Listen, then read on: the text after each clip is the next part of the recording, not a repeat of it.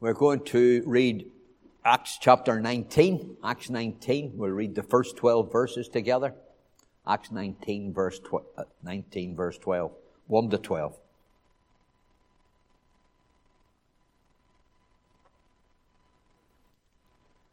This is what God says. While Apollos was at Corinth, Paul took the road through the interior and arrived at Ephesus. There he found some disciples and asked them, "Did you receive the Holy Spirit when you believed?" They answered, "No, we have not even heard that there is a Holy Spirit." So Paul asked, "Then what baptism did you receive?" "John's baptism," they replied. Paul said, "John's baptism was a baptism of repentance.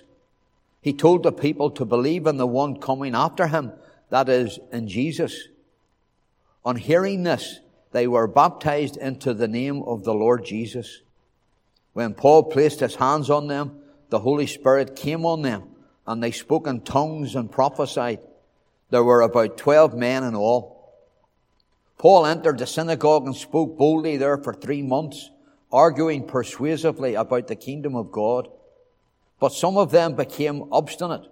They refused to believe and publicly maligned the way. So Paul left them. He took the disciples with him and had discussions daily in the lecture hall of Tyrannus.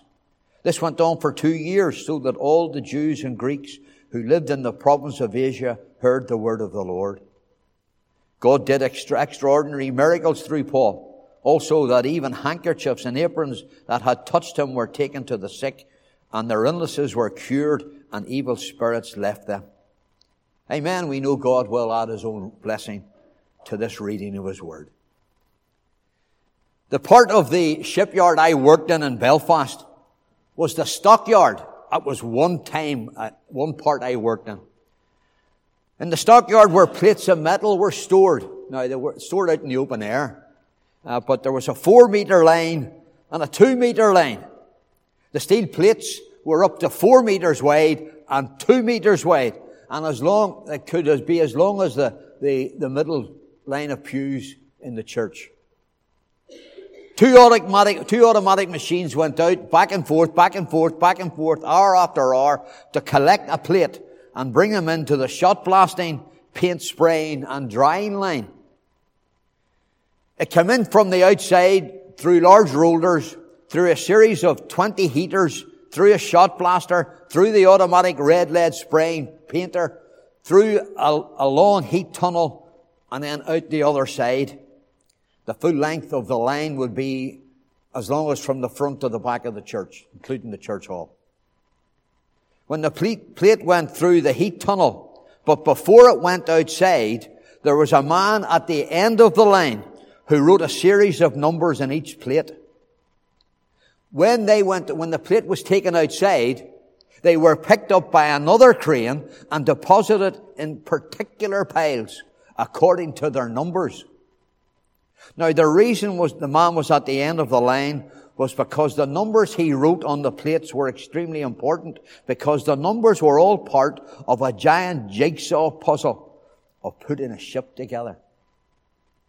One of the markers at the end of the line was called Diamond Shondell. Wasn't his real name. I can't remember his real name, but I've never forgotten Diamond Shondell. He was a wrestler. And as you can imagine, he was a big bloke. He was a big bloke. In those days, I was about 11 stone. And he would have weighed about 16, 17 stone. However, the Lord allowed me to build up a good relationship with him. And I was able to threaten him and get away with it. Probably because I could run faster than him. I used to tell him to shut up and get on with a job, or I'll put you on your back, big man. Not many others got away with that, but thankfully he knew I was joking. I used to say, "Come on, try it and see what happens." But that was when I was leaving him. But that was part of the conversation. But I was also able to stand and have good spiritual conversations with this big man. Probably because of the banter as well. The Angel was a nickname of one of those godly men God sent to me as a mentor when I was a young Christian in the shipyard. His name was Bertie. He was a little man. He was only about 5 foot, and he was a powerful witness in the shipyard for over 45 years. He didn't need to run away from anyone. He was fearless in spreading the gospel.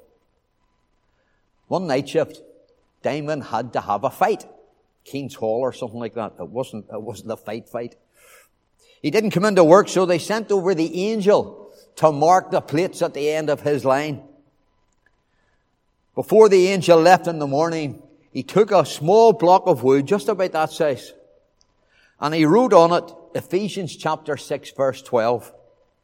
And he left it on Damon's desk. In the AV it says, "For we wrestle not against flesh and blood, but against principalities, against powers, against the rulers of the darkness of this world, against spiritual wickedness in high places." The next night I was doing my rounds, and when I eventually got to Damon at the end of the line, he showed me the block. And I was able to spend just a few minutes explaining Satan and sin and, of course, the Savior. It was just a few minutes, but then back to me threatening him before I ran away, before he grabbed me. I went back regularly to give Damon some stick, some abuse. And for months that little block of wood never left Damon's desk. Nobody was allowed to move it, by the way. Nobody had the guts to move that bit of wood.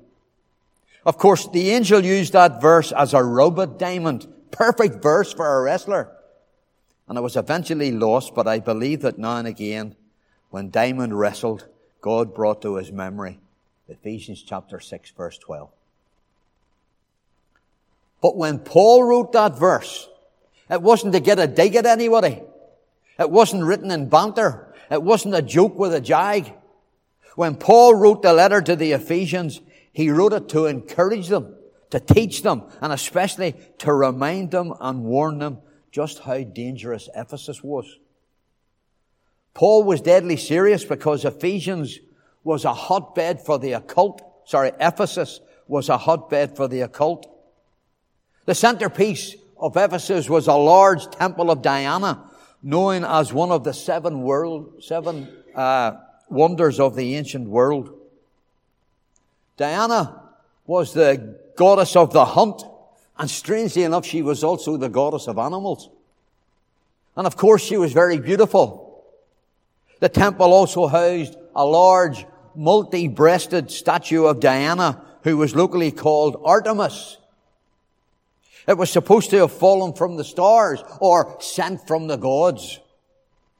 It was a center of the superstitious religions of the day, and there were dozens of all sorts of cults worshipping their own gods and goddesses. As usual, in Acts chapter 19 verse 8, Paul preached in the synagogue. And he had some success. People believed and were saved. But after 3 months, he was told to leave the synagogue. So in verse 9, he took the disciples, that's the new converts, the 12 men, with him and had discussions daily in the lecture halls of Tyrannus. Now you note it wasn't the house of Tyrannus.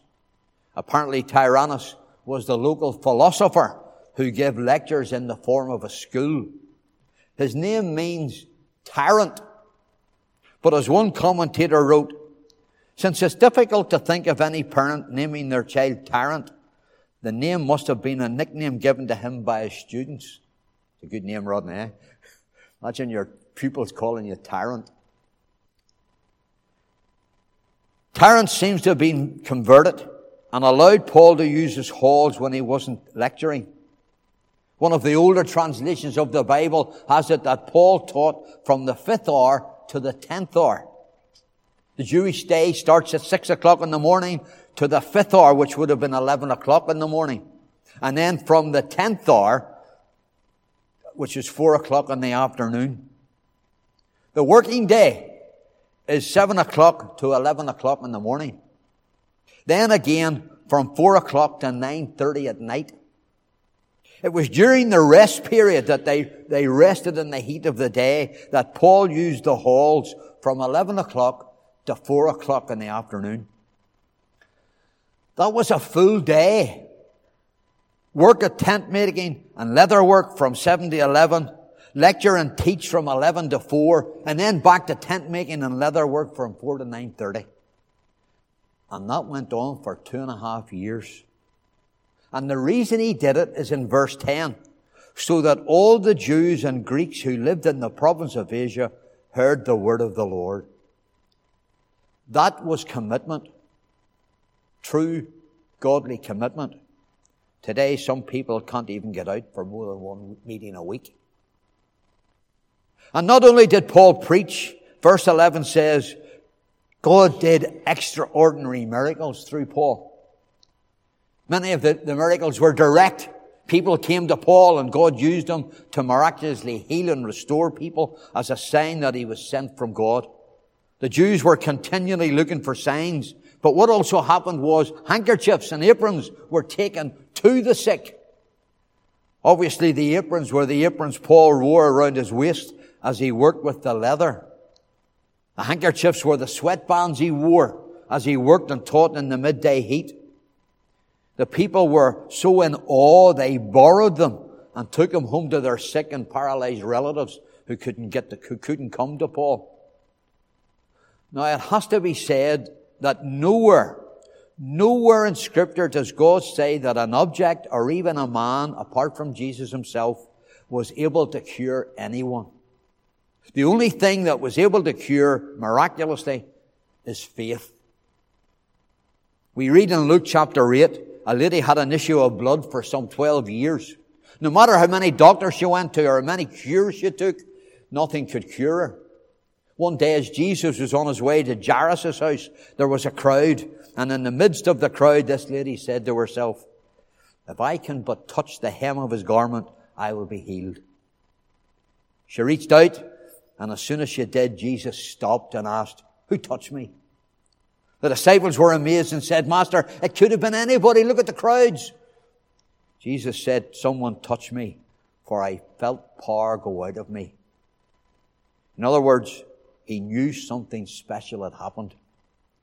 The lady sheepishly came forward and confessed what had happened, and Jesus said, go, your faith has made you whole. It wasn't the hem of the garment. It was the woman's faith that cured her. God saw her faith and she was healed. It was the same with Paul. It wasn't the handkerchiefs or the aprons. It was the people's faith that God recognized, and on the strength of their faith, they were healed.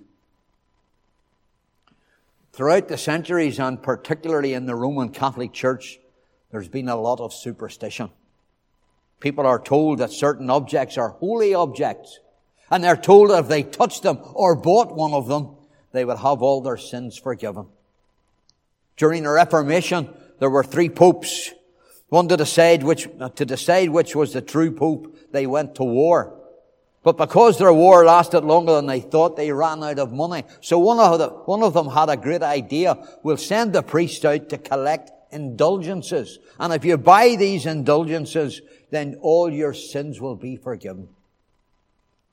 But the Pope soon ran out of money. The priest came back with more indulgences. When the people said, but what happened to our sins already forgiven? He said, but that was only on the day you bought that indulgence. You've had more sins since then, and you have to buy more indulgences. Even up to 40, 50 years ago, the superstitious Ireland, people were still buying holy relics. An elderly couple I knew had been to the Holy Land, and they told me the religious sites were a money maker for the Catholic Church. You have to pay for everything. Touch the foot, kiss the hand, special tours to the Holy Sepulchre, only £20. All in the name of God and forgiveness. And people are still going to Lourdes and Knock, hoping for a miracle. Today, there are evangelists who will tell you, buy this book and learn how to speak in a heavenly tongue. Some other thing as well. I was speaking to some civilian instructors in RAF Cosford many years ago about American televangelists. One such was Benny Hinn. One of the instructors told me he read a book his mother-in-law had sent for. He said when he read it, it was okay. It was quite good. There were a lot of Christian phrases in it and a lot of Bible references. But then you got to within the last few pages and there was a paragraph encouraging the buyers to buy another book. And at the end it said, if you're still not sure how to pray, send us a note and we'll get hundreds of prayer partners to pray for you for just one donation of £10. Kenneth Copeland was another who charged for people to come and hear how to have your sins forgiven, your body healed, and your bank account increased. And they're not the only ones. There's an old saying, good living for a living. So although these men in chapter 19 were using and abusing their position in the book of Acts, there are still many charlatans today who are on the lookout to make a fast quid out of the church. Be careful what you read. Be careful who you watch and listen to. And be very careful who you support with your money. Paul was a busy man. He made tents. He taught the fundamentals of the gospel. He pastored. He rebuked. He was going from house to house. He evangelized. He planted churches and also directed missionary expeditions. And he suffered persecution time and time again. What a man. I wonder just how far we're prepared to go and how much we're prepared to do for the sake of the gospel.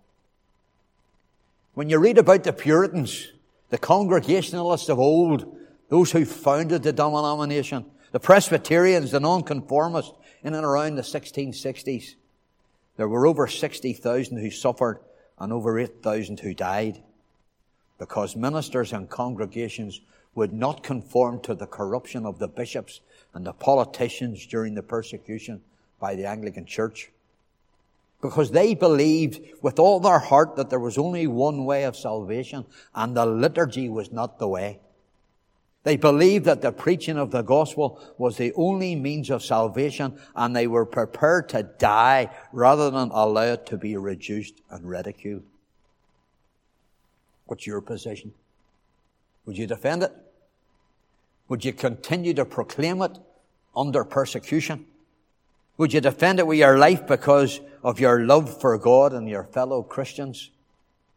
Or would you recant and knuckle down to the system of the day? None of us know what we would do. But as the old adage says, if you were on trial for being a Christian, would there be enough evidence to convict you? In Paul's case, it was the worship of Diana and the occult. But he took a stand, and Satan's kingdom was sent reeling because of the power of the gospel. Another message of being religious, another method of being religious is looking like Christians. Now, I'm not talking about your clothes you wear. That's not what Acts 19 is talking about. Some people do put on the air of being a Christian. What people do is they act and show off as a Christian. For example, these 7 sons of Sceva, they tried to do 3 things.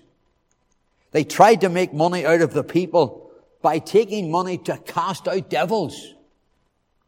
They tried to look as if they were part of the church by the things they said and the things they did.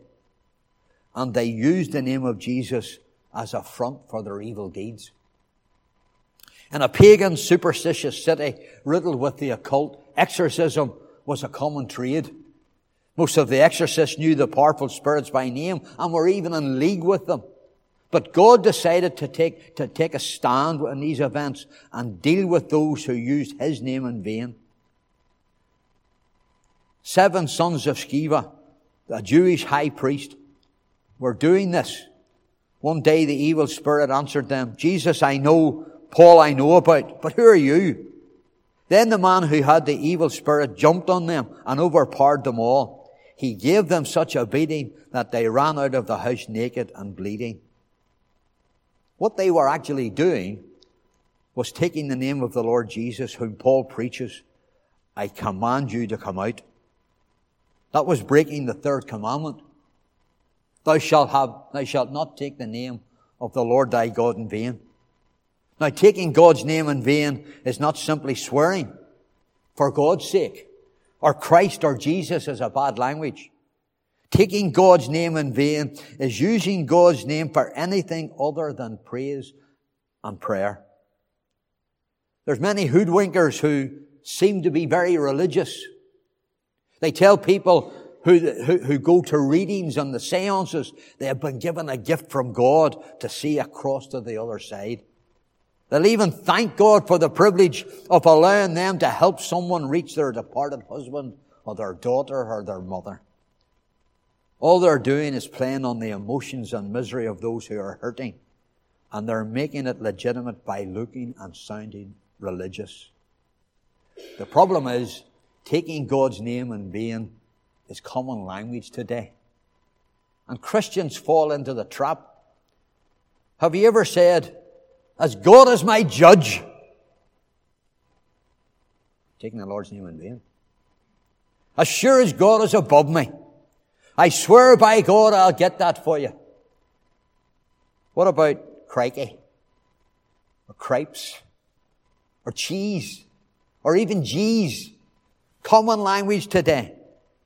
All shortened versions of Jesus. I remember a woman in Bridgenorth who used to say, "Oh, Christmas."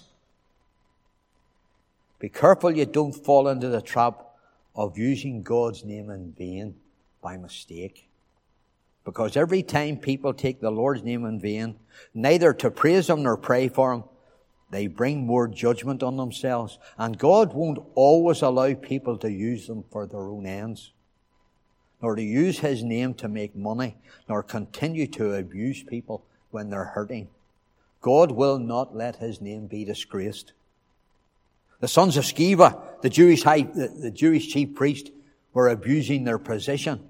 They tried to cast out demons in Jesus' name. God knew they were not Christian and they were not going to glorify Him, so God even used the devils to rebuke them and stop their evil practices. But there was another reason why God intervened. You remember Ananias and Sapphira? The church was developing in Jerusalem. Disciples were coming together and uniting in Christ. They were being seen as something special from God. This was a new people of God, set apart by the Holy Spirit to proclaim the day of the Lord and forgiveness in Jesus Christ. The church was united, and people brought their property and wealth to the apostles for distribution among the poor. Ananias and Sapphira sold some of their property at a certain price and told the apostles another figure. And because of their lies, God struck them dead on the spot. They were saved, sins forgiven, the Holy Spirit living within them, but they told a lie about the money. God did a number of things when He struck them dead. He punished them. Even Christians are not allowed to get away with sin. He put fear into the hearts of the other new disciples. He protected His name in the newly formed church. He also put fear to those outside the church. But above all, He saved many when they saw the holiness and the righteousness and the power of God. In Acts chapter 19 here, God is doing something new again. He was establishing a new church in Ephesus. And rather than allow Satan to destroy what he was doing, God stepped in and rebuked Satan and his dominion.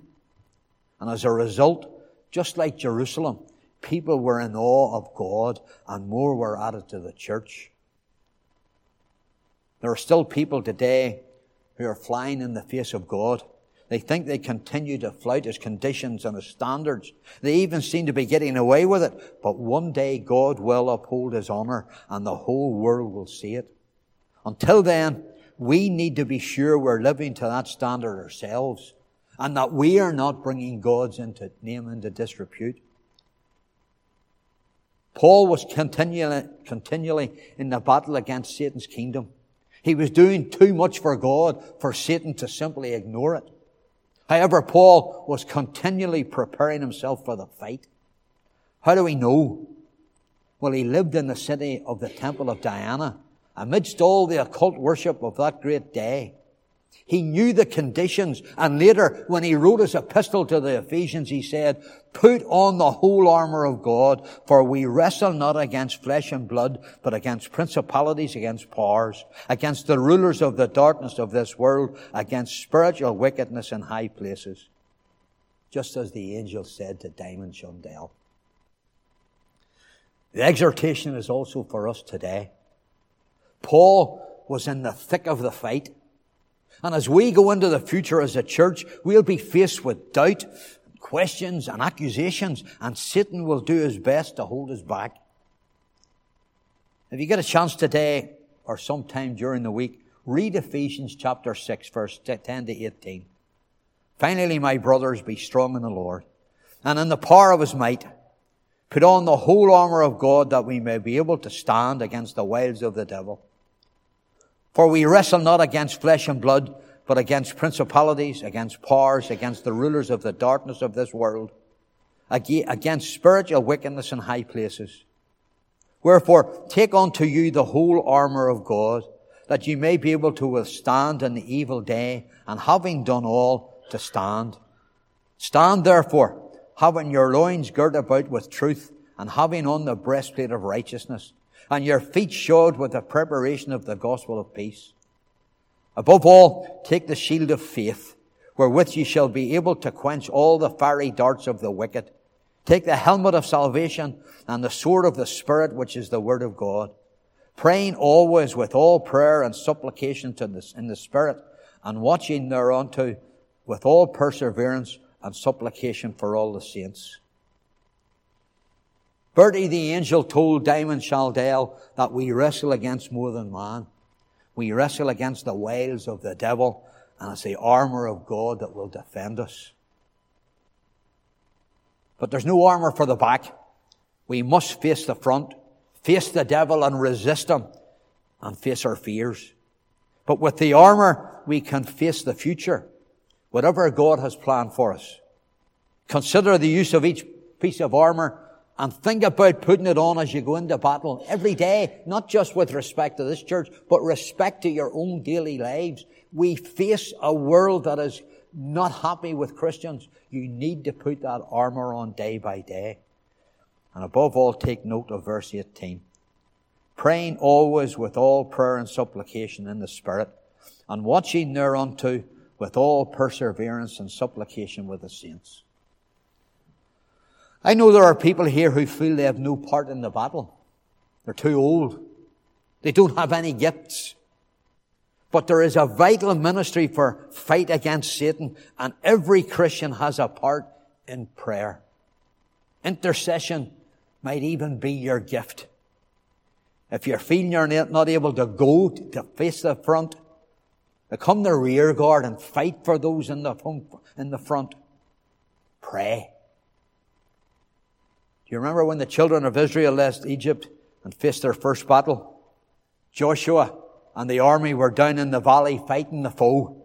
And Moses was up on the hilltop with his arms in the air. And as long as he prayed, he kept his arms high. And when he flagged, his arms sagged. As long as his arms were held high, the army knew he was praying for them and continued to win the battle. You people in the home guard, you people who are not able to go out and do the fight and the preaching and the teaching and all that great work that they seem to think they can't do. The army knew he was praying for them, and we need to know you're praying for us. So pray on. And as you pray, the front line will continue to win the fight. But as we fight, God will give us the victory in the days ahead. As Paul ministered in Ephesus, he went into the thick of the battle of the enemy in the enemy's own turf. It was a long battle. It lasted 2.5 years, but in the end, Paul overcame the enemy. And it's still the same today. As we go home, we should remember God gives us daily, hourly victory against Satan as we live to please the Lord. He gives us victory as we live before our family and friends and neighbours. And His place is right here in the thick of the battle in Ballymena. It'll be a long battle, but in the end, no matter how long, God will give us the victory and men and women will be snatched from Satan's kingdom. So today, put on the full armour and pray. Pray that Satan will be defeated in Ballymena and that God will get all the glory in all we do.